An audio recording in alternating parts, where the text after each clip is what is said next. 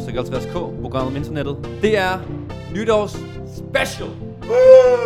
Og til det har vi selvfølgelig David, Gadjager, Gulager, Philips Hue, all that good shit. Er I klar? Det er vi!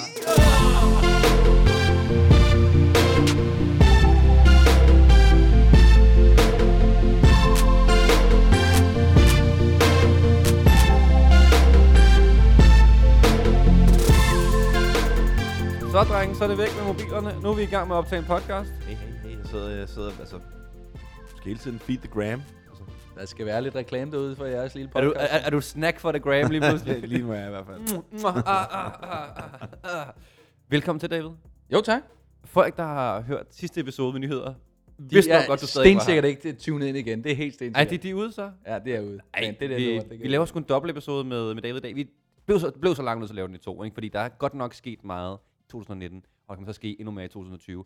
Og det er netop det, vi skal snakke om i dag. Hvad der er sket i år, og hvad kommer til at ske næste år. Altså forudsigelser.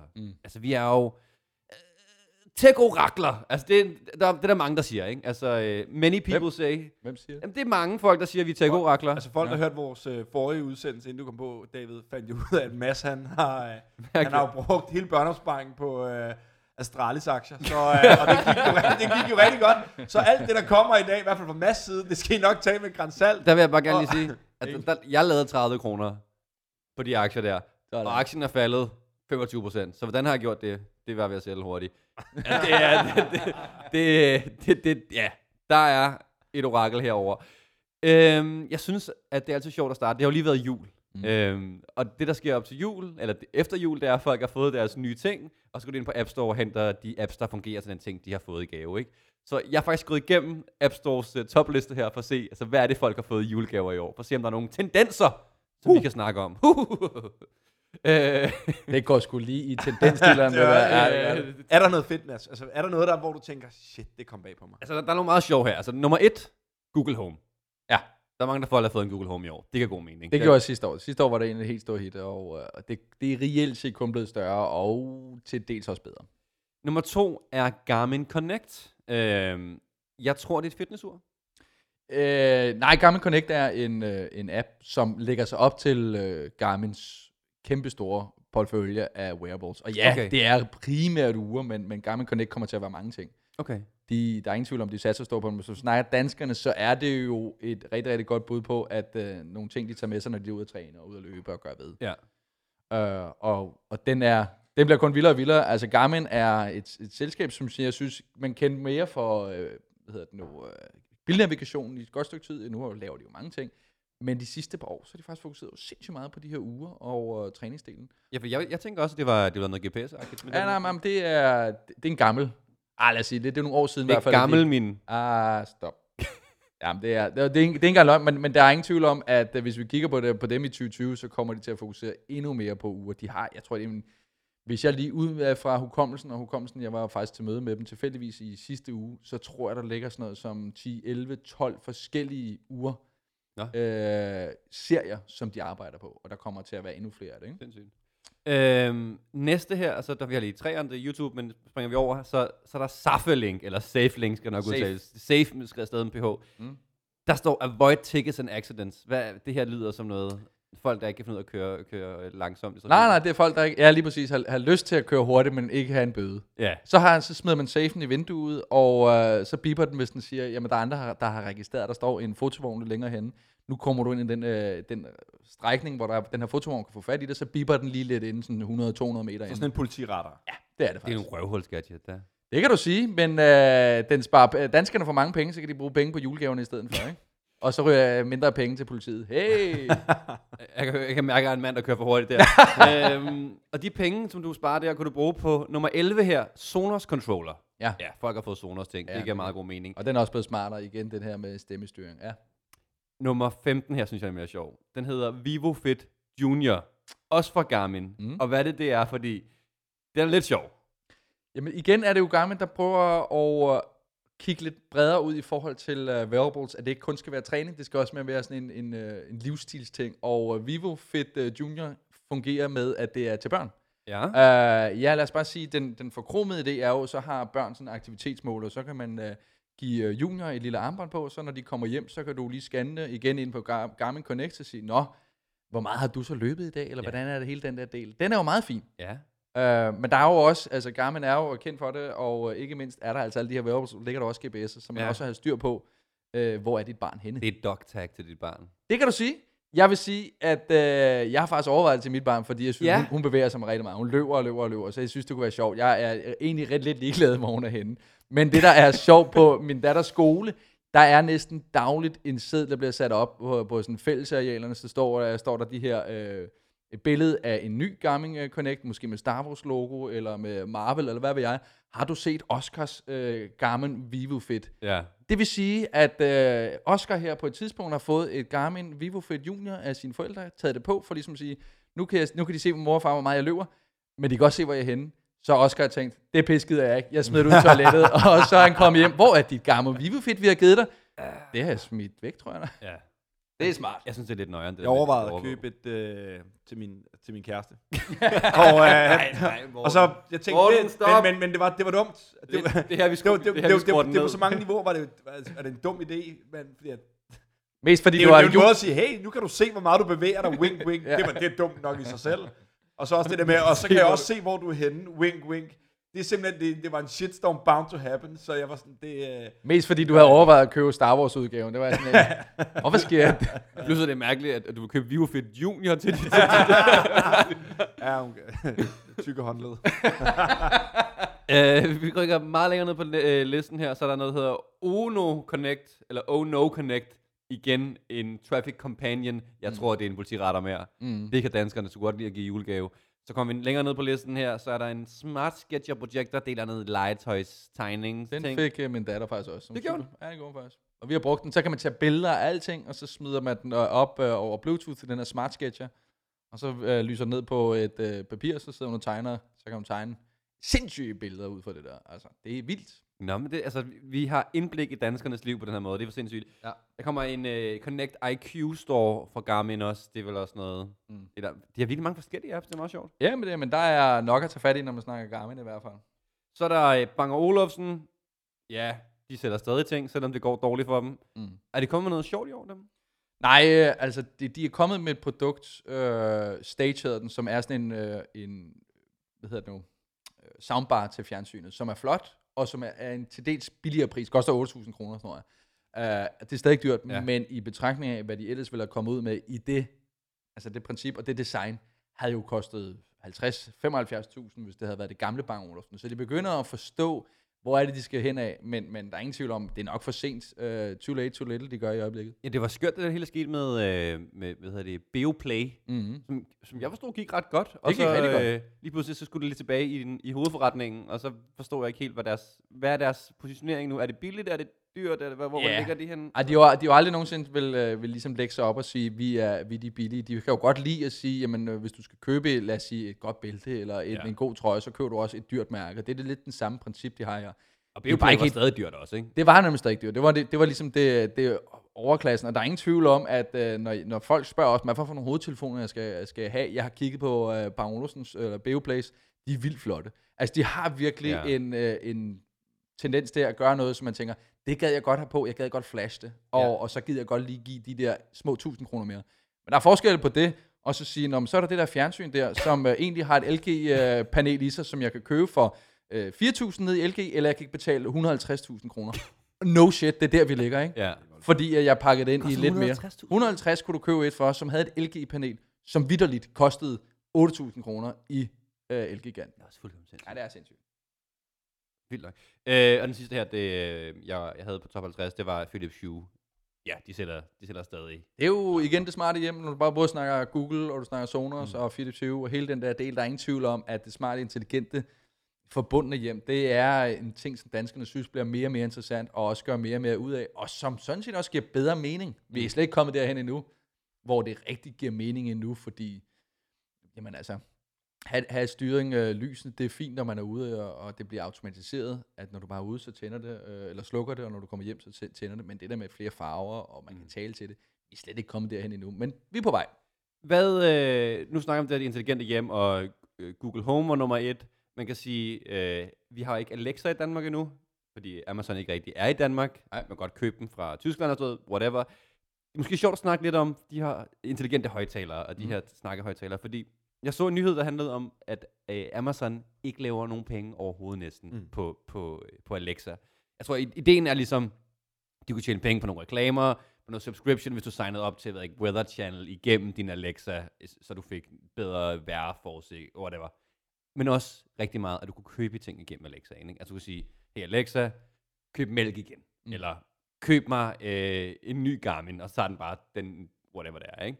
Det er der ingen folk, der gør. Altså jeg tror, de regnede med, at de skulle omsætte for $100 million. De omsætter for $1 million. Jamen det er også vildt. Det er bare tanken om det der med, hvor forestille dig selv, vil I selv sige, nu stod foran køleskabet, som Mads siger, og så sige, køb mælk. Altså jeg vil være utryg ved, at der skulle ske en fejl. Altså selv når jeg er inde og internethandle, så skal jeg sgu lige være sikker, at den bliver leveret rigtigt, og jeg betaler det rigtigt. Bare det der med at gøre med stemmen, så det har man ikke lyst til. Altså, jeg tror generelt, man har overvurderet det her space. Jeg siger ikke, at det har været en fad, eller det kommer til at forsvinde. Jeg tror 100% på det. Jeg tror, man har overvurderet, hvor hurtigt og hvor meget vækst, der vil være i markedet for stemmestyrede devices. Og det er nok det, vi ser her. Det betyder ikke, at folk ikke bruger det, og det ikke har en relevans. Det er jo klart, at når Amazon gør det, og det bliver hooket op med deres delivery-system, og alt kommer, hvor du begynder at snakke med det, men så begynder det at hænge sammen. Ja. Men prøv igen, som du siger, vi er der slet ikke endnu. Så den hype, der har været i 2019, tror jeg stadigvæk kommer til at være i 20. Der er bare mange folk derude, der er lidt skuffet, tror jeg, over, hvad det egentlig kunne levere. Jeg tror måske heller, altså selvfølgelig er der stadig et kæmpestort potentiale for dig. Der er ingen tvivl om, det kan godt være dem, der kommer til at lede til sidst, men hvis du ser på den seneste produktlancering, de havde, hvor de lancerede altså vitterligt briller, Echo Frames, ikke? Som havde det her Alexa indbygget, som du har på briller. Det er ikke et par briller, som har skærm eller laver sådan en Google Glass ting. Det er bare et par briller, som har et hovedtelefon, og så er den Alexa indbygget, så du kan snakke med den hele tiden. Det er virkelig et produkt, jeg ikke forstår. Jeg forstår det ikke. Men det sjove var, at de sammen lancerede de jo også Alexa i en mikrobølgeovn. Ja. Hvor altså, de selv grinede på scenen, da de var det sådan, yeah, it's also a microwave. Forstået? Ja, yeah. Fedt, homie. Jamen, det er lige præcis en joke, som de lavede selv en fucking joke med det. Ja. Altså, deres argument var, jamen, så kan du sige til den, lav popcorn, og så behøver du ikke vide, hvor lang tid popcorn skal have. Jeg kan stadigvæk sætte popcorn ind. Ja, altså. Ja, og det selvfølgelig, så kan man kan joke med det, men de gør ikke noget uden en grund. Så de gør det ikke for at lave en joke. De gør det for proof of point, at stemme kan man bruge til mange ting. Og det er det så en mærkelig ting, og måske som er mere en gimmick, men de vil gerne eje stemmespacet og vise, at det er dem, der får skabt de her overskrifter. Og Amazon har altid været dygtige til at lave også nogle vanvittige ting af nye delivery-systemer, som kommer ud i fremtiden, hvor man ser droner, der flyver rundt. Selvom det ikke kommer lige nu, så kommer det i fremtiden, eller de er gode til at male et billede af fremtiden, og så få et ekstremt hype omkring sig selv. Så når de gør sådan noget med en microwave, så sidder vi og griner af det, men de husker det, og vi forbinder det med Amazon, så de vil gerne eje spacet. Altså analysen, jeg har hørt af det, er fordi de gerne vil vide, om du bruger ting. Så lige nu ved de, hvis du køber Amazon Fresh, der er ligesom nemlig, hvis du køber maden hjem, hvornår du køber igen, men det ved ikke, om du har spist det endnu. Så analysen er, at nu ved de også, hvornår du rent faktisk bruger den. Altså hvis du scanner barcoden på popcorn, så den selv ved, hvor lang tid den skal have, så ved du også, at nu er den blevet lavet, eller det samme, hvis du har på det i komfur. Altså de vil gerne vide, når du rent faktisk, hvordan du bruger varerne, og hvornår du bruger varerne, sådan så det er ikke bare, at det står på hylden, men de kan autobestille det, eller push dig på en reklame, at nu skal du købe igen, ikke? Jamen, der er ingen tvivl om alt det der, det er data. Data. Nok om det. Jeg synes, der er en sjov lille sidehistorie, når vi snakker om App Store her. Det største spil fra 10'erne, altså de sidste 10 år, det er dansk. Ja, det er vildt. Det er Subway Surfers.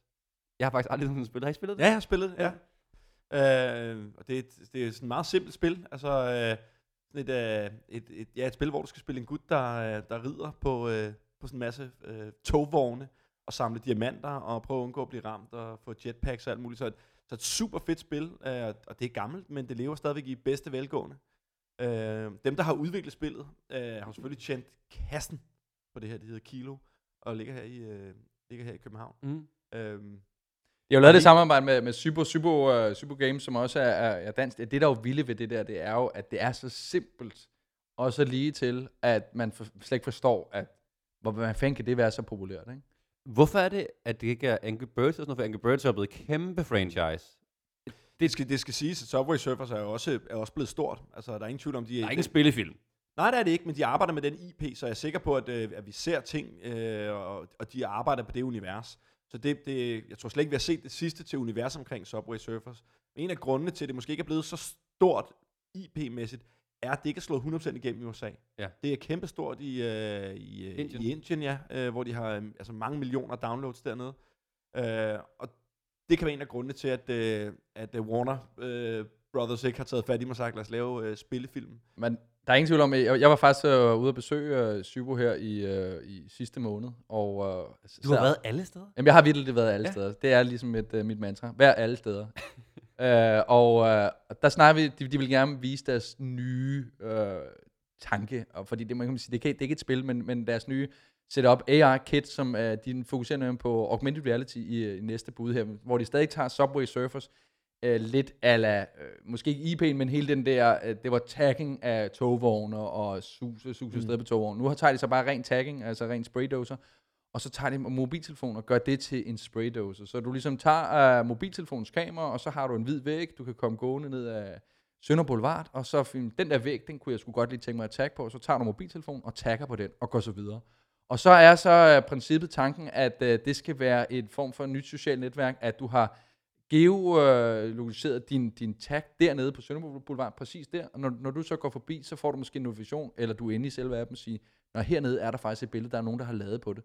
Og hvis jeg så har sagt ja til, at mit værk, jeg er i gang med at lave noget, det må I også godt være med til at lave noget på. Så kan I også gå ned og tagge videre, så kan vi være sammen om at lave en stort mural, der ligesom ligger over det. Men princippet er, det kan tages videre, så ikke bare kun være sådan nogle tags og værker, kunstværker, der skal ligges rundt omkring, men også være sådan et informationsark, du lægger ind over den rigtige verden. Så når du kommer gående her, for eksempel skulle op til dig, Mads, din lejlighed, så kunne du have lavet et eller andet form for på hoveddøren. Når jeg så kom, så fik jeg lige sådan en notifikation på min telefon. Tændte den op, brugte kameraet og kiggede på, så har du skrevet Mads Victors fede værksted, eller hvad ved jeg, i en eller anden form for blinkende. Det var den, du gik til? Det var lige det, Mads Victors fede værksted? Jamen det er det, jeg sidder og kigger i det her køkken og tænker værksted. Det du tænker, at jeg vil skrive i min opgang. Vil du ikke det? Værksted. Det er jo sjovt, fordi Facebook har jo gjort det samme og prøvet det. Og det er ligesom en idé, som er sådan meget oplagt i forhold til AR. Jamen, ja. Du kan se ovenpå, og det skal være det samme sted. Og der er mange, der har prøvet det. At det kan være, at danske Sybo og Subway Surfers og Mikilo er dem der løser den. Lad os hoppe videre her. Ja. YouTube. Er der en ting, der hedder, har jeg fundet ud af? Og det eksisterer stadigvæk, selvom folk er kommet op på TikTok og Snap og alt muligt. YouTube lever jo i bedste velgående. Og vi har jo haft en af Danmarks bedste YouTuber med, Rasmus Brohave. Så skud ud til internettet og videoer på internettet. Men lad os lige gå igennem, hvem der har tjent flest penge, fordi der er jo stadig gang i YouTube-møllen, ikke? Jeg er sikker på, at Brohave, han er jo still going strong. Men altså, han er jo en lille bitte dreng i forhold til de store drenge derude. I forhold til, hvor mange penge man kan tjene. Ja. 2019, ja. Der var der en guts. En lille bitte guts på 8 år. Ja. Det er yngre end 8 år. Der blev den mest indtjenende YouTuber. Ja. Det er sådan noget legetøj. Ja, det var legetøj. Han sidder og laver unboxing og kigger på legetøj. Ved hvor meget han tjente? Nej, men jeg ved, at min søn har nogle gange set de der, så er der en legetøj, han har fået, så har vi set den der og tænkt, det var da virkelig ikke særlig fedt at sidde og se på. Nej, men det gør folk. Han har tjent $26 millioner. Nej, hvor er det sindssygt. Det er sindssygt. I 19 på at lave unboxing-videoer. Han har 23 millioner subscribers på hans kanal, og de ser virkelig mange videoer. Så en ting er, han får penge, selvfølgelig gennem de views, han genererer. Men altså i sponsorships, når brand sætter ting til ham, det er kæmpestort. Giv ham 8 år, så han, hvis ikke allerede nu, så er han en kæmpestor idiot. Nummer to er en pige, som rejser rundt i verden med hendes forældre, og også lægger videoer op af det, også unboxer nogle ting. Hun er også sådan en ganske ung pige. Hun har tjent $18 millioner.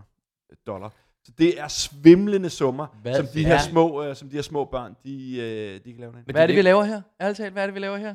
I laver lyd. Come on, nu skal vi til at tjene nogle penge her, ikke? Vi skal selv lave Lighters-anmeldelser, kan jeg mærke. Og hvad hvis vi rejser rundt og laver Lighters-anmeldelser? Yes. Altså, det er jo et nye shit. Det jeg får ud af det her, det er, at der er nogle forældre derude, som er skrupelløse. Altså, det er ikke en 8-årig selv, der sætter det her op og kører det. Det er nogle forældre, der presser ham her, Guan, som var den mest indtjenende, han har gjort det her i 4 år. Så han startede simpelthen som 4-årig med at lave unboxing-videoer, og nu er still going strong. Altså, det er Det er vildt, men nu er det jo også blevet deres liv. Ja. Ja. Ja, og som vi alle ved, barnestjerner har de bedste liv. Altså, det er virkelig... Det er sjovt, gode, sunde Han liv. sidder om 3 år og unboxer kokain og heroin i stedet for sådan noget, og kommer med anmeldelser af det. Nej, vi er bare misundelige. Ja, giver mig nogle fucking penge. Men lad os snakke lidt om det, der forsvandt i 2019. Så jeg synes jo, det var sjovt, for nu har vi snakket om Amazon, og hvad de har lavet af ting. For nogle år tilbage, der kom de ud med et produkt, der hed sådan en Amazon Button. En Dash-button. Ja. Ikke? Og Dash, det er sådan et rengøringsmiddel, som man kan bestille. Og så har de lavet en knap til det, så du kunne sætte det i dit køkken. Og når du trykkede på den knap, som var connected til din telefon, bum, så går den direkte ind på din Amazon-account og købte det her rengøringsmiddel, som blev sendt tilbage til dig. Nu skal du ikke længere gå ind i din Amazon og lige finde rengøringsmiddel. Det var brandet med det her, så du trykkede bare på knappen, når du skulle bruge noget nyt. Ja. Og det kunne ligesom sættes op til flere forskellige ting. Det kunne man så mere cola. Så var det den her knap, der kunne gøre de her ting. Og det er smart, så kan du have de her 12 knapper, der sad derinde. Ikke? Det er dødt. 2019, det er ude. Så de har ikke den her knap mere, hvor du kan gå ind og bestille de her ting. Og det var ellers noget af det, som folk havde det rigtig vildt over, men som så viste sig at måske være mere en god marketing gimmick, end det egentlig var et produkt. Altså hvis man kigger tilbage på her 2019, hvad der så er dødt. Jeg synes ikke, der er noget af de ting. Den der for eksempel er jo ikke noget, man tænker, ej, for savn der også. Det var der jeg lige godt ærgerligt. Der er ikke, jeg synes ikke, og sådan helt generelt synes jeg ikke, 2019 har været særlig slemt på mange lederkanter. Faktisk meget, meget positivt, og de ting, der så også har været døde, den er en af dem. Jeg synes jeg faktisk, det har været sådan nogle færre elementer, og tænkte, det er fint, vi skal videre. Du snakker, altså, jeg har det hårdt. Jeg kan godt se, at du lige finder en tårn med den her historie. Nu siger du, en ting er knap, men Google Plus. Der, hvor du var stor. Google Plus. Ja, det var der, hvor jeg havde min fame. Det var Google Plus. Ja. Det var Google sociale medier, dem der skulle være den store udfordrer til Facebook, lukkede ned i april 2019. Så det var der, hvor Google ligesom lavede det der knæfald og sagde, prøv at, vi kan ikke lave en konkurrent til Facebook. Det der med at skulle høste social data og tjene masser af penge på det, det har de meldt sig ud af. Jeg hørte læste nogle ret fede artikler, der handlede om, da de lavede Google+, og det der var, altså hvor stor prioritet det var for Google internt. Og basically, alle de her product managers, der stod forskellige afdele, altså Google Photos, Search, whatever. Alle product managers fik som en del af deres bonus, hvis de integrerede med Google+. Fordi de er alle sammen autonome teams, men hvis du ligesom fik integreret Google+ hurtigere, fik du en bonus. Og det var derfor, at det ligesom pludselig var i hele Googles portefølje, uden det gør nogen mening nogen steder med det samme, ikke? Men det er jo lige præcis der, hvor man tænker, at det er lidt underligt, at det ikke lykkedes dem, fordi de har jo så stor succes med netop at have brugere på gratis services over det hele. Du har et eller andet, så selvfølgelig gav det vel mening på et eller andet punkt at give noget dem samlet, hvor du så også kunne vise, gøre et eller andet, være social. Så reelt set, lad os sige, teorien giver det ikke nogen mening, at det ikke lykkedes dem. Fordi de havde alt, hvad der ligesom skulle have deres vej. Problemet var nok bare, og det er svært at sige, men det er det, der gør det, men de ville det måske lidt for meget. Altså, der er ingen tvivl om, vi har jo alle sammen været på Google+, men vi blev også til sidst, at man blev skubbet ind på det med sådan en, med 2 hænder i ryggen, blev man kastet ind i det her univers, og tænkte, okay, så prøver vi det her.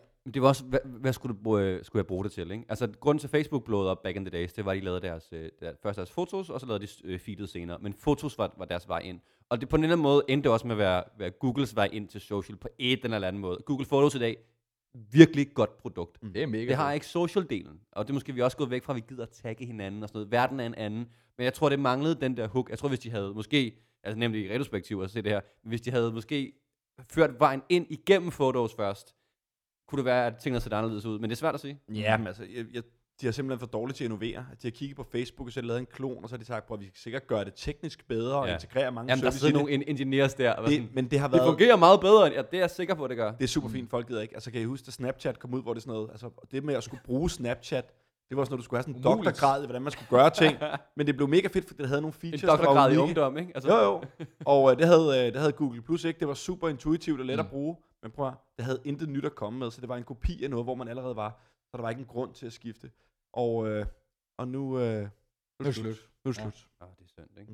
Nå, nok om det. Hvad er der ellers, der er dødt? Det er bare lige sådan en sidenote, synes jeg. Altså, hele den der respekt, der har været for tech-virksomhederne og for startups, den synes jeg er fuldkommen væk. Altså, det er ikke sejt mere at være startup. Folk har ikke nice over Facebook og Google og Amazon, som de havde engang. Det er mere sådan, det er lidt fuck-up firmaer, der stjæler vores data og er lidt nogle idioter, ikke? Ja, de har lidt mistet den der dejlige glød, der var om, lidt ligesom at flyve. Det der med, jo, det er super fedt at rejse, men der er bare et eller andet, der klinger i ens baghoved med, at man hammer CO2 ud over verden. Det er det samme, hvis du laver en startup, altså super, super fedt, men du gør det vel egentlig bare for at høste mine data, eller hvad? Sådan, man har den der er sket så meget i 2019, eller sidste par år, der gør, at med startup-drømmen føler du også sådan en eller anden entreprenørkynisme, som ikke er køn. Og jamen, vi har også set flere og flere skandaler, ikke? Elizabeth Holmes med den startup har jo også ligesom skabt et stort problem for hele healthcare-industrien. Hvordan skal de nu komme videre med det her? Og der er ingen tvivl om, at jamen, om man snakker Facebook, Amazon, Google, hvad ved jeg, de har hver deres problem. Og det er klart, når man bliver for stor, man bliver for voldsom, så kan man ikke det hele, så er man ikke det der lille hurtige væsen, som bare har fået den der respekten, og ikke mindst den positive feedback, fordi det bare er afsted, så er der jo nogle problemer, og det er uundgåeligt, sådan er det. Men lad os prøve at se lidt mere frem for de store virksomheder. Så lad os måske tage dem en af gangen. Hvad har vi af predictions? Hvad kommer til at ske for det store her næste år i 2020? Facebook. Der har været backlash i et par år på dem, ikke? Og det har været et sindssygt hårdt år, og det vender vi tilbage til hele tiden. Og der er ikke noget i sol og måne og stjerner, der tyder på, at det bliver et lettere år for dem i 2020. Tværtimod. Så måske kigge på, hvor de måske prøver at innovere og rykke videre. Det kom ud her forleden, at de vil lave deres eget operativsystem. Det bliver ikke ny Windows eller Mac, men de har fået ham, der lavede Windows SE, som er sådan til gadgets og sådan noget, til at lave et nyt styresystem for dem ved at lave det, som er, i stedet for at bruge Android i deres, Facebook Portal, de har lavet og sådan noget, som er det der videokaldsystem, så vil de bruge deres eget styresystem, så de ikke er afhængige af Google på den måde. De vil jo gerne være ligesom Google og Apple og stå for, for de kan jo, lad os bare sige, Apple var nogle af de helt store, der startede med det der med at have styr på, jamen de havde deres egen produkter, de havde deres eget styresystem, de havde kontrollen 100%, og det fik de succes med. Ja. Så man Google havde jo så deres eget styresystem, men de havde ikke deres egne produkter, og tænkte, de vil gerne være ligesom Apple, så vi vil gerne have vores egne produkter, hvordan kan vi sætte det sammen? Det lykkedes så, men det er klart på vej til derhen, og der er ingen tvivl om, Facebook vil gerne gøre det samme, men vi har også set så mange andre, der bare er faldet hårdt til jorden. Altså Microsoft og alle, de burde da om nogen kunne finde ud af at sige, at vi har et vildt styresystem, eller et vildt software-element derovre, som vi godt kan sætte sammen med nogle produkter. Vi kan godt finde ud af at lave tingene. Men lad os bare sige så meget, at de jo ikke haft nogen succes med det. Hvis vi bliver på Facebook her i 2020, hvad ser du chancer for, at de lancerer et consumerprodukt, som folk gider at købe? 0. Altså, det kommer ikke til at ske. Det kan jeg allerede sige så meget. Det kommer overhovedet ikke til at ske, at de laver et produkt, som rammer ned i folks behov og folks lyst til at sige, det vil jeg gerne have derhjemme. Det er simpelthen så fedt, at jeg har behov for det. Jeg er fuldstændig enig, og hvis der kommer noget, så er det gennem opkøb. Ja. Hvor de kommer til at være hissige. De har prøvet med telefoner, de har prøvet alt muligt, som ikke har været en succes, så de går ud og køber noget, lidt ligesom de har gjort med Oculus, ikke? Ja, præcis. Oculus. Hvad med dem? Altså, de har da lidt noget succes, har de ikke det? Jo, det kan du sige. At der er i hvert fald tanker på innovation og noget andet, men det er stadigvæk i så meget niche, at det ikke er en bred ting. De prøver klart, og deres seneste Oculus Quest er utvivlsomt mega fed. Altså det er den, og det er sjovt og alt det der, men det er stadigvæk så langt væk fra Facebooks core business, og det man ligesom kender Facebook for, og man kan sagtens også sige, det kan jeg godt give mig en kast med, men hvis det er det, de gerne vil, så synes jeg, det er det, de skal give sig en kast med, i stedet for at lave et eller andet, som bygger på Facebooks idé, tanke. Altså, så skulle de lave, og det igen, hvis du tager Snapchat og deres spectacles, ikke? Det er jo heller ikke noget, som man tænker, det er en kæmpe succes, men så skulle man tænke noget helt andet, som slet ikke har noget med Facebook at gøre. Men bare lige for at lave en krølle, for at lukke Facebook ned. Der er ingen tvivl om, hvis du kigger på hvis vi kigger ind i økonomien for Facebook det næste år, jeg er ikke til kun i tvivl om, at det skal nok komme til at gå fint. Deres reklameforretning, hvor de tjener hovedparten af deres penge, kommer til at gå strygende og fortsætte sin vækst. Selvom der kommer shitstorms og alt det her, så er det stedet, man desværre er nødt til at være. Så det vil fortsætte, og så kommer der en masse knopskydninger, hvor de prøver ligesom at udvide deres forretning. Så rent økonomisk skal man ikke, tror ikke, de har særlig meget frygte. Sidste spørgsmål på Facebook til dig, Morten. Er 2020 året, hvor Instagram brugermæssigt overtager Facebook? Det kunne det godt være. Jeg tror, vi kommer til at se stadigvæk et dyk i folk, der kommer til at sign op til Facebook. Vi kommer ikke til at se de vækstgrader, vi har set. Vi kommer måske til faktisk at se et fald, og Instagram kommer kun til at eksplodere. Der er stadig mange steder i verden, hvor der kan være hissig vækst, og der kommer hele tiden nye ting der. Og Facebook-gruppen kommer til at investere der. Så det kunne det meget vel være. Altså, vi kigger på Uber så. Uber har haft mange dårlige år, kan man sige. Men det, der er sket i år, det er, at Travis Kalanick, som var original founder, han er blevet presset ud for nogle år siden, og i år skred han fuldkommen fra bordet og har solgt alle sine aktier.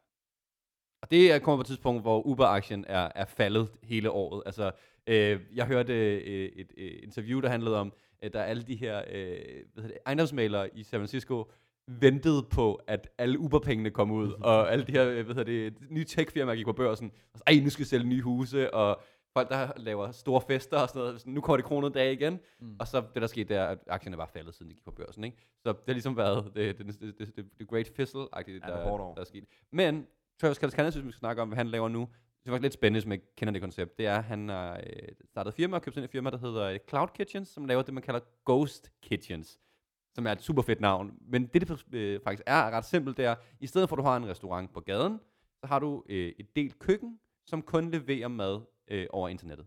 Så det er ikke en restaurant, der findes i virkeligheden, det er bare, vi er en burgerrestaurant og leverer kun på internettet. Det vil sige, at du og jeg kunne i princippet starte en restaurant, ingen lokaler, leger os ind i hans koncept, en Ghost Kitchen, laver hvad vi har lyst til. Det koster $20,000 i opstart, og så koster 2 måneders husleje lagt upfront.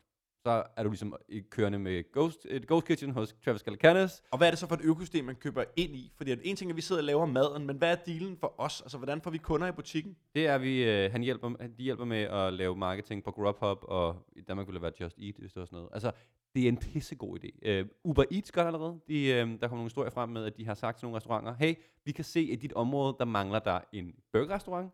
Så du er en mexicansk restaurant, og vi kan se, at du ikke har så mange ordre måske. Hvad siger du til, at du også begynder at lave burger under et brand, vi laver for dig, der hedder Brooklyn Burgers, som kun findes på nettet?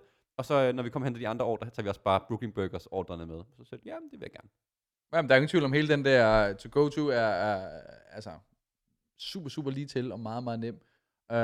Og vi ser jo også kun, hvis du snakker om danskernes madforbrug, så er det den vej, det går.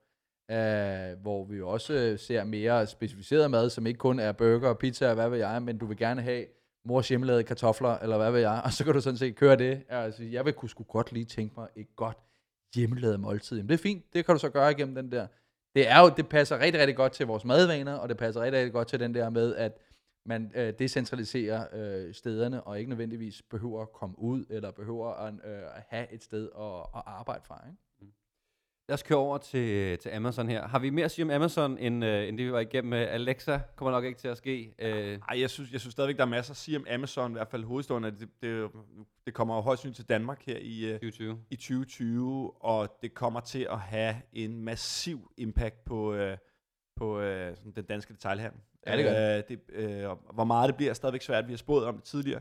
Men jeg synes, det er virkelig spændende i forhold til, hvad det kommer til at betyde for hele den måde, vi handler på, det hele måde, den sådan set også de virksomheder, der er i Danmark, hvordan de kommer til at tage den konkurrence, ikke? Men det er der ingen tvivl, det kan der være rigtig mange timer snak i, og interessant information i. Tror vi 2020 bliver året, hvor de bliver tvunget til at splitte deres AWS, altså deres server udlejning, altså internet, fra deres detail generelt salg? Er 2020 året, hvor de bliver tvunget til at splitte de to forretninger? Det kunne det godt være. Det kommer meget an på de strømninger, der er i USA. Altså, og måske også hvor hårdt Jeff Bezos han kæmper imod. Hvis det sker, så er det vi kommer til at se en bølge af opsplitninger i USA generelt, hvor vi ser sådan en politisk modvilje mod de store virksomheder. Hvis det sker, specielt hvis der er nogle folk, der kommer til magten derovre, så kunne Amazon være de første til at blive splittet op, men så er der også nogen, der kommer til at lægge slipstrøm, og det vil jo være Google og Facebook også, som også godt kunne blive splittet op, hvis vi ser det. Men Amazon er nemlig en interessant at splitte op, fordi forretningsmodellen sagt meget sort-hvid er sådan her. Vi har AWS, hvor alle folk lejer sig ind for at have deres hjemmesider. Der er stort overskud. Alle de penge bliver lagt over på Amazon.com, hvor de sælger ting til underkost eller til kostpris. Det vil sige, at der er ikke nogen, der konkurrerer med dem. Hvis du er et supermarkedskæde, kan du ikke konkurrere med et firma, der ikke behøver at tjene penge på de varer, de sælger. Så det er derfor, de går ind i alle markeder og være sådan her. Ja, nu tager vi alle dine kunder, fordi vi kan sælge det langt billigere, end du kan. Der er ingen tvivl om, hvis man kigger på alle de markeder, de rykker ind på, hvor stort indtryk eller indhug de har gjort på den resterende retailbranchen osv. Så der er et kæmpe problem og et issue, som de også skal til at føle på. Altså hvis vi kigger på Amazon, så tror jeg, der hvor hvis der er en opsplitning, så tror jeg mere, det er lovgivningsmæssigt, hvor vi kommer til at se, som jeg tror, det er i Indien, hvor de har lavet en lovgivning, hvor de siger, at de må ikke sælge deres egne produkter på Amazon, det vil sige deres egen white label løsning. Altså det vil sige, hvis du køber en sæk kartofler, der har et, som er branded, og så laver Amazon sin egne til under prisen, og giver dem en fordel inde på Amazon, det er jo konkurrenceforvridende. Der tror jeg, vi kommer til at se noget lovgivning på det område. Det vil være et hårdt slag for Amazon, da de tjener mange penge på deres egne produkter, men det er også det, der gør, at mange små butikker i dag går out of business, fordi de bliver presset på pris. Så det vil være et naturligt first step at tage og lovgive omkring det, hvad de må, inden vi ser en opsplitning. Og det vil være et skud over borgen på Amazon, der siger, prøv at høre, enough is enough, nu er I blevet for store, og nu har det sådan en effekt på andre virksomheder. Jeg synes, det er sjovt nogle gange at følge med i, VC San Francisco Twitter, og det er altid sådan, vi kan snakke så meget om, at barnevogne bliver kopieret, og de laver en kopi af det sted. Der, hvor VC Twitter bliver sure, der er de her fucking douchede sko, du kan købe, der hedder et eller andet, som er lavet med uld eller andet, ikke? Som alle VC skal rundt i. Da Amazon kopierer dem, så begynder de at tweete ind og sådan, hvad fanden er det for noget? Jeg har sgu min Allbirds, hedder de, min Allbirds sko, og de lavede en fucking kopi af det. Nu kan vi ikke se, hvem der har rigtige Allbirds. Og sådan. Det er først der, hvor VC Twitter bliver sur. Så det skete. Der fuckede jeg op Amazon. Nu er VC Twitter efter jer. Apple. Hvad er der i kortene? Altså, der er jo ikke sket en skid med Apple i mange år. Sagt over en bred kamp. Er der det, Morten? David? Det er rigtig, Claus, at... nej, der er ingen tvivl om, at hvis du tager Apple og rent innovationsmæssigt, så er der måske ikke sket skide meget, men prøv ikke, nu sidder vi her udgangen af det her årti og kigger tilbage på et årti, der har været for vildt Apple. Altså, det har det vitterligt været. Hvis du tager de produkter, der har sat størst indtryk på hele årtiet, så kan du nævne 5 Apple-produkter ud af 10, ikke? Altså, og hver gang har det jo været produkter, hvor man da så kom ud og tænkte, det var sgu ikke særlig vildt. Altså igen, iPad'en kom ud i 2010, da den kom ud, Microsoft og hvad ved jeg sagde, det er sjovt nok, at lave en tablet, det har vi gjort i mange år. Held og lykke med det der. Og det er jo bare den, vi tager i dag som to go to, når vi snakker om det der. AirPods, der er ingen tvivl om, vi også sidder og snakker om AirPods. AirPods Pro er game changer. Nå, det er det jo reelt set. Ja, men det er det jo, men når man sidder og kigger, der var mange, der gjorde det før os, og det var også sådan en ting, det er fint nok, nu har jeg så min tandpasta-ting, jeg kan putte ind i ørerne, i stedet for at have ledninger. Det er dejligt, men hvor stor indvirkning skal det være? Men det har de alligevel formået at gøre, ikke? Altså, hver gang har de lavet et produkt, som har sat en ny standard, og som hvor alle andre konkurrenter tænkt, det vil vi fandme også lave. Nu giver vi den gas på det her punkt. Hvad kommer de så i 2020 til at gøre? Og det er jo det, der er interessant i forhold til, jamen, de fortsætter selvfølgelig med alt det, de har.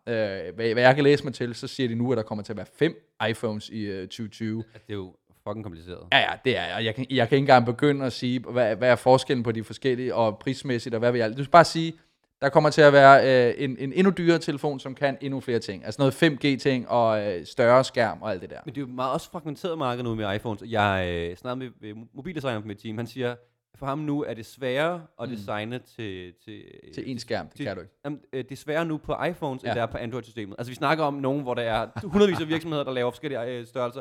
Der er flere skærmstørrelser, man skal designe til på iPhone nu. Der er ingen tvivl om, du kan jo se, der er en forskel for Jonathan Ive, da han var der, og det han ikke er der. Altså det kan du se, der er helt tydeligt i dem der, men hvad begynder de så mere på? De skal jo ud og tænke ud af boksen, og der har været mange snakker omkring, var det fjernsynet, var det bilen, var det briller. Bilen er jo tilbage igen. Bilen er tilbage igen, og man snakker om, der er ingen tvivl om, at det er jo også en af de steder, hvor vi ser den største udvikling inden for innovation. Det er jo inden for bilen, og der er stadig rigtig, rigtig mange muligheder. Så jeg kunne godt stadig se sådan en iCar komme kørende. Altså Apple, der køber Tesla. Ja, det er det, vi alle sammen sidder og snakker. Det har vi jo snakket om i nogle år nu, og det giver også lige super god mening. De ligger op til hinanden, og det er lige før, de sidder og snaver over hjørnet, og alle bare kan se, det sker, ikke? Men er det sket endnu? Nej, ikke helt nu. Er det 2020 så? Nej, det kommer ikke til at være 2020. Det vil være overraskende, tror jeg i hvert fald, hvis det skete på det punkt. Jeg tror det simpelthen ikke. Jeg tror, når man snakker Apple, så ligger de stadigvæk, deres businessplan ligger langt ude i forhold til, hvad vi overhovedet selv kan se. Fordi vi kan godt sidde, når vi sidder i suppedagen, tænker vi, nå ja, nu vil vi gerne se noget innovation. Men Apple ved jo godt, hvornår er det vigtige tidspunkt at gøre. For det kan vi jo igen se historisk-mæssigt. De er jo ikke de første på markedet til at gøre det. De er heller ikke de næste til at gøre det. De er de 3., 4., 5. måske til at på markedet. Men når de så endelig gør det, så gør de det også bare med stil, ikke? Men det føler også, om de ikke forstår tingene mere. Altså, hver eneste fucking event, de laver, skal de vise deres AR-lort. Der er ikke nogen, der gider, AR-gaming. Hold nu kæft, mand. Altså, stop med at vise det lort. Ja, men, og det er jo lige præcis en ting, jeg tror, uden at nogen som helst læse mig til sådan, det er bare sådan, jeg tror simpelthen også, at de har været lidt presset på mange lederkanter til at vise nogle ting, for at vise, at vi er også lidt innovative. Vi kan lidt derude af, så det er ikke fordi, vi er helt bagud om dansen. Men der er ingen tvivl om, at det er ikke det, de er. De har så mange ingeniører, der kan sidde og opfinde ting, og de opfinder mærkelige ting, de opfinder også vilde ting. Prøv at, det er helt naturligt for dem, at de også er inde i de spaces der, og viser, at de er der. Om det så bliver en succes eller ej, prøv at, de har jo stået på scenen mange gange og vist ting, som aldrig er blevet sådan noget. De lukker ting ned i øst og vest. Men de har jo stadigvæk brug for at fremstå innovative. Og så ved de godt, hvad det er for nogle produkter, de kommer til at lave et home run med. Så jeg er helt enig med dig, David. Altså, de har det lange lys på, og de ved lige præcis, hvornår de skal lave de store innovationer og lægge dem ud. Ja. Kommer der en stor innovation næste år, eller bliver det endnu en Pro Max S? Det bliver, nu er det jo 3. år for en ny iPhone, det vil sige, i stedet for at de gik fra år til år og lave, nu kommer den nye telefon, der ser anderledes ud, så gik det jo det andet år, fordi, hey, hvor mange gange gider folk købe en ny telefon, så mange gange er det, ikke? Så er de nu gået til at hver 3. år lave det den store innovation. Det sker nu her i 2020, at den igen gåseøjne store revolution sker for iPhone, men om det så også kommer ud med et eller andet, det kunne godt være, at de ligesom sagde, nu har vi det muligheden for, at hvor alle øjne er rettet den her vej, alle ved, at vi kommer med et nyt design på vores telefoner, måske et helt nyt brugersystem, så kunne det også meget passende være stedet tidspunktet, hvor de sagde, nu kommer vi sgu også med, lige med vores, jeg ved ikke, 5., 6., 7. ben, som vi kommer til at stå med, om det er et par briller eller noget andet. Det kunne det godt være. Min prediction for næste år vil, måske kommer nyt hardware, men det 100% kommer næste år, tror jeg, det er deres samlede subscription service, der ligesom, de er lavet op til en del år nu, ikke? Ja, de har Apple Arcade, de har Apple Plus, og hvad ved jeg, ikke? Der kommer til at komme det der, hvad er det, $10 om måneden? $9.99 a month, Apple subscription, og så for $15 får du også premium, udskifter din hardware nemmere. Altså, den kommer i år. De har lavet op til en lang tid. Jamen, det er rigtigt, det giver rigtig god mening at have sådan en stor abonnementsmodel, som du bare har, du køber ind på hele Apple-ideen. Det er klart, og så kan du få lov til at køre med Apple-taxaen derfra. Og du ville måske også gerne give, altså, 200 om måneden, for at du også fik en ny iPhone hele tiden. Måske 300 om måneden, hvis det helt som kørt. Det er spændende. Jeg synes også, det er lidt sjovt, men også virkelig uhyggeligt, at de bare kan læne sig tilbage på dem, for det bliver bare en fucking hovedpude for dem, ikke? Det er bare, jamen nu ved vi har så mange i kassen, så behøver vi egentlig ikke innovere særlig meget. Lad os tage de sidste her. Google, hvad er der næste år? Hvad kan vi forvente af dem? Vi ser jo allerede, hvad danskerne, som vi snakker om tidligere, Google Home og hele den del der, de har slet ikke givet sig nok i kast med det, og jeg undrer lidt over, at de har kastet det på markedet, og så er de ligesom lænet sig lidt tilbage og tænkt, det kører fint, og vi skal ikke gøre mere der. Så, men 100% der sker jo selvfølgelig nogle ting bag kulisserne, som vi ikke kender til, og jeg tror, kunne godt forestille mig, at 2020 kommer til at være et sted, hvor vi ser mere af det. Altså, bare igen, når vi ser sådan nogle som Microsoft, som i mange år har været rimelig usynlige, kom ud lige pludselig her i slutningen af året med nogle tanker på sådan dual phones, som ser ret vilde ud. Og det kan godt være, at nogle af dem, som Google ser over på, tænker, det bliver farligt det her. Lige pludselig kommer Microsoft tilbage på markedet. Vi skal også til at tænke ud i noget nyt og noget anderledes. Så jeg kunne håbe på, at Google tænkte i mere hardware, som er anderledes, og ikke mindst tænker lidt mere ind i vanen og hverdagen, som de altså indtil videre har været ganske gode med. Hvad med det bredere Google Waymo, selvkørende biler? De laver test, som vi har snakket om tidligere, i mange forskellige byer i USA. Ja. Er 2020 året, hvor det bliver helt consumer? Nej, det kommer stadig ikke være et år, hvor de tester. Det kommer til at være en del år endnu, hvor de tester de der ting af. Og det er da godt være, at man kan opleve det tættere på. Selvkørende busser kommer jo i 2020 til at være en ting i Danmark. Man må opleve det i Aalborg blandt andet. Så der er ingen tvivl om, at det er kommet tættere på. Og en Waymo, jeg tror måske ikke lige, den kommer ud i en europæisk setup sådan bredt, men det kan godt være sådan en testperiode, at vi oplever det. Cool. Andet på Google, eller er det fortsættelse? Ikke andet end en ting er de produkter, de kommer ud med, men med hele Googles profil og den størrelse, de har, så tror jeg, de kommer til at gå i offensiven rent kommunikationsmæssigt. Altså, de har været under beskydning nu, så de begynder at vil have en anden profil. Altså, vil prøve stadigvæk at være the good guys, selvom de hele tiden jogger i spinaten. Så i modsætning til Facebook, så tror vi vil se Google tage den position, gå ind og kigge på, hvordan vi arbejder med beskyttelse af brugerdata, spil op mod et kommende amerikansk præsidentvalg. De prøver at lægge sig på den gode side her. Men kan det om det lykkes, prøver det, der vælter hele tiden historier ud af skabet, hvordan de behandler deres medarbejdere, hvordan de gør ting. Og man fornemmer lidt, at det er sværere for grundlæggende af Google at holde fast i den der ånd, der er, at det er blevet mere sådan en autonom kæmpemaskine, der kører på mange forskellige niveauer. Der er nogle medarbejdere, der gerne vil ind og forandre verden. De bor i sådan den der San Francisco-lomme, hvor de kan mærke, at verden er under opbrud. og så Google er stadigvæk den her kæmpe maskine, der bare moser igennem og tjener penge.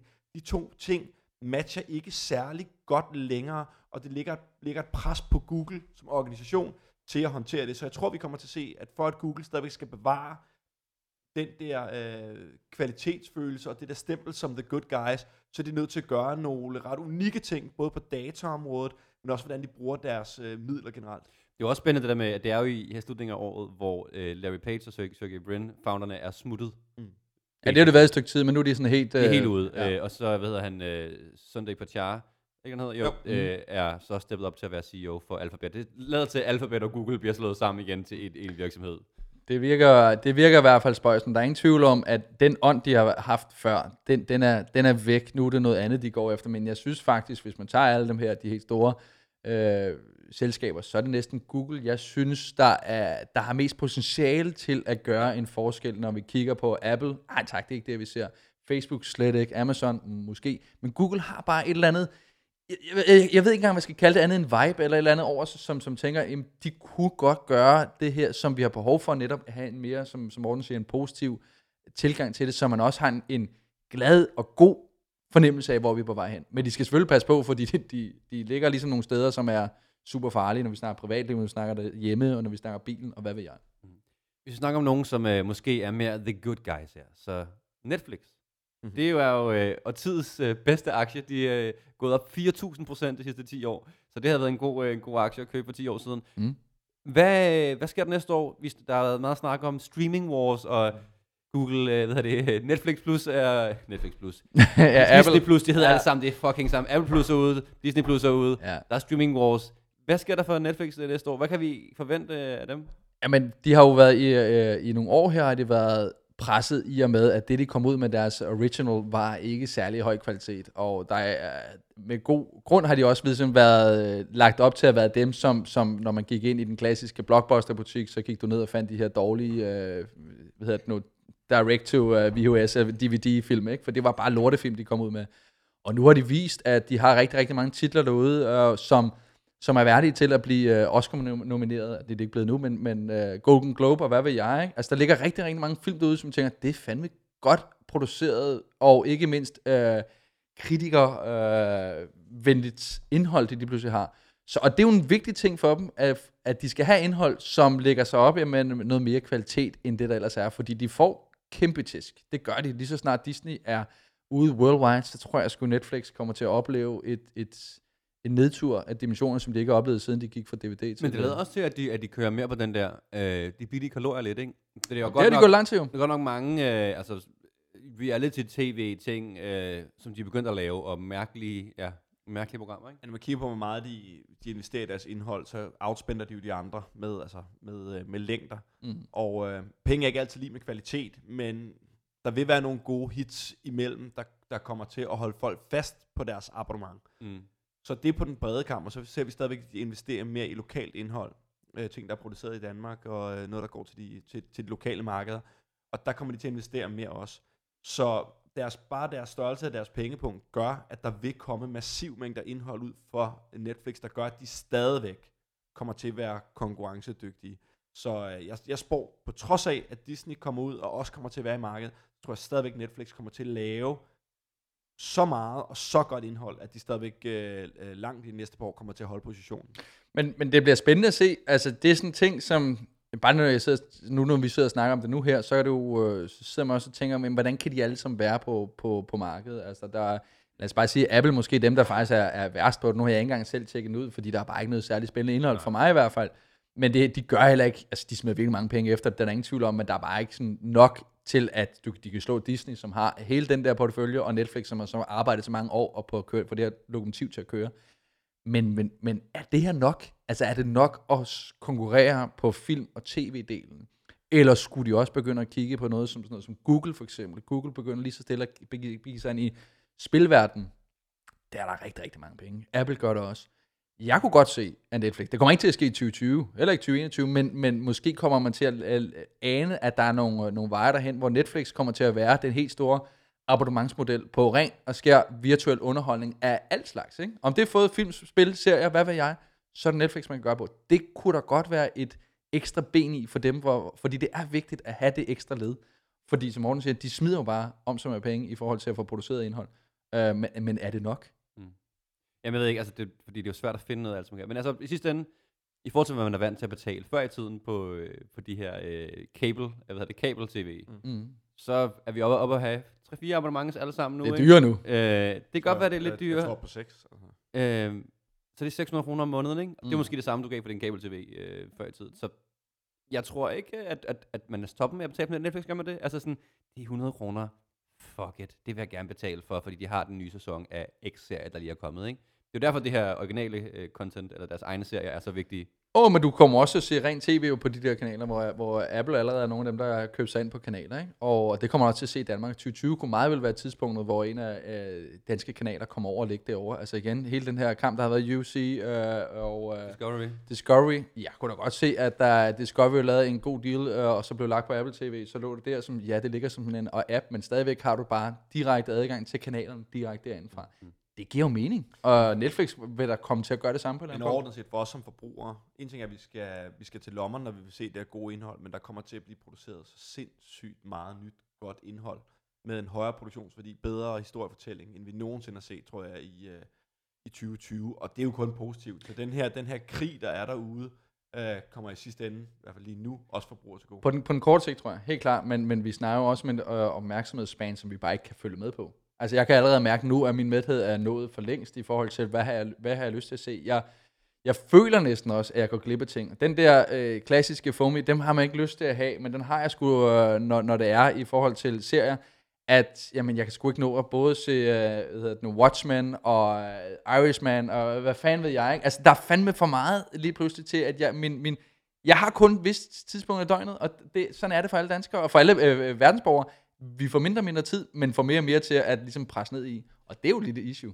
Og det tror jeg er et meget godt sted at ende for i dag, fordi så har du nemlig brugt 51 minutter i vores selskab, i stedet for... Altså det her, 51, det er nødt til at korte ned. Ja, det kan vi ikke. Det her, det er vores The Irishman. men jeg finder, der er ikke nogen, der er kommet så langt lige nu. Folk hoppede fra, da vi snakkede Facebook eller Google. Nej, I skal ikke tale jeres ned til, at jeg lytter med, og de sidder med på det mindste ord, I siger. De skal nok være med. Hvis du har hørt alt det her, så send lige sådan en påfugle-emoji på Twitter til mig, fordi... Eller sådan en sove-emoji, det er også okay. den første, der gør det, har jeg sgu en gadget-præmie til, ikke? Så sender vi den. Så send den første, så sender vi et eller andet fra kælderen. Husk at fortælle dine venner omkring de normalt lidt kortere episoder, vi har i 56K. Du kan finde os, hvor du ellers hører podcast, og skriv også gerne en hurtig anmeldelse tid til det. Derudover så ses vi bare i 2020. Hej hej. Tak, David.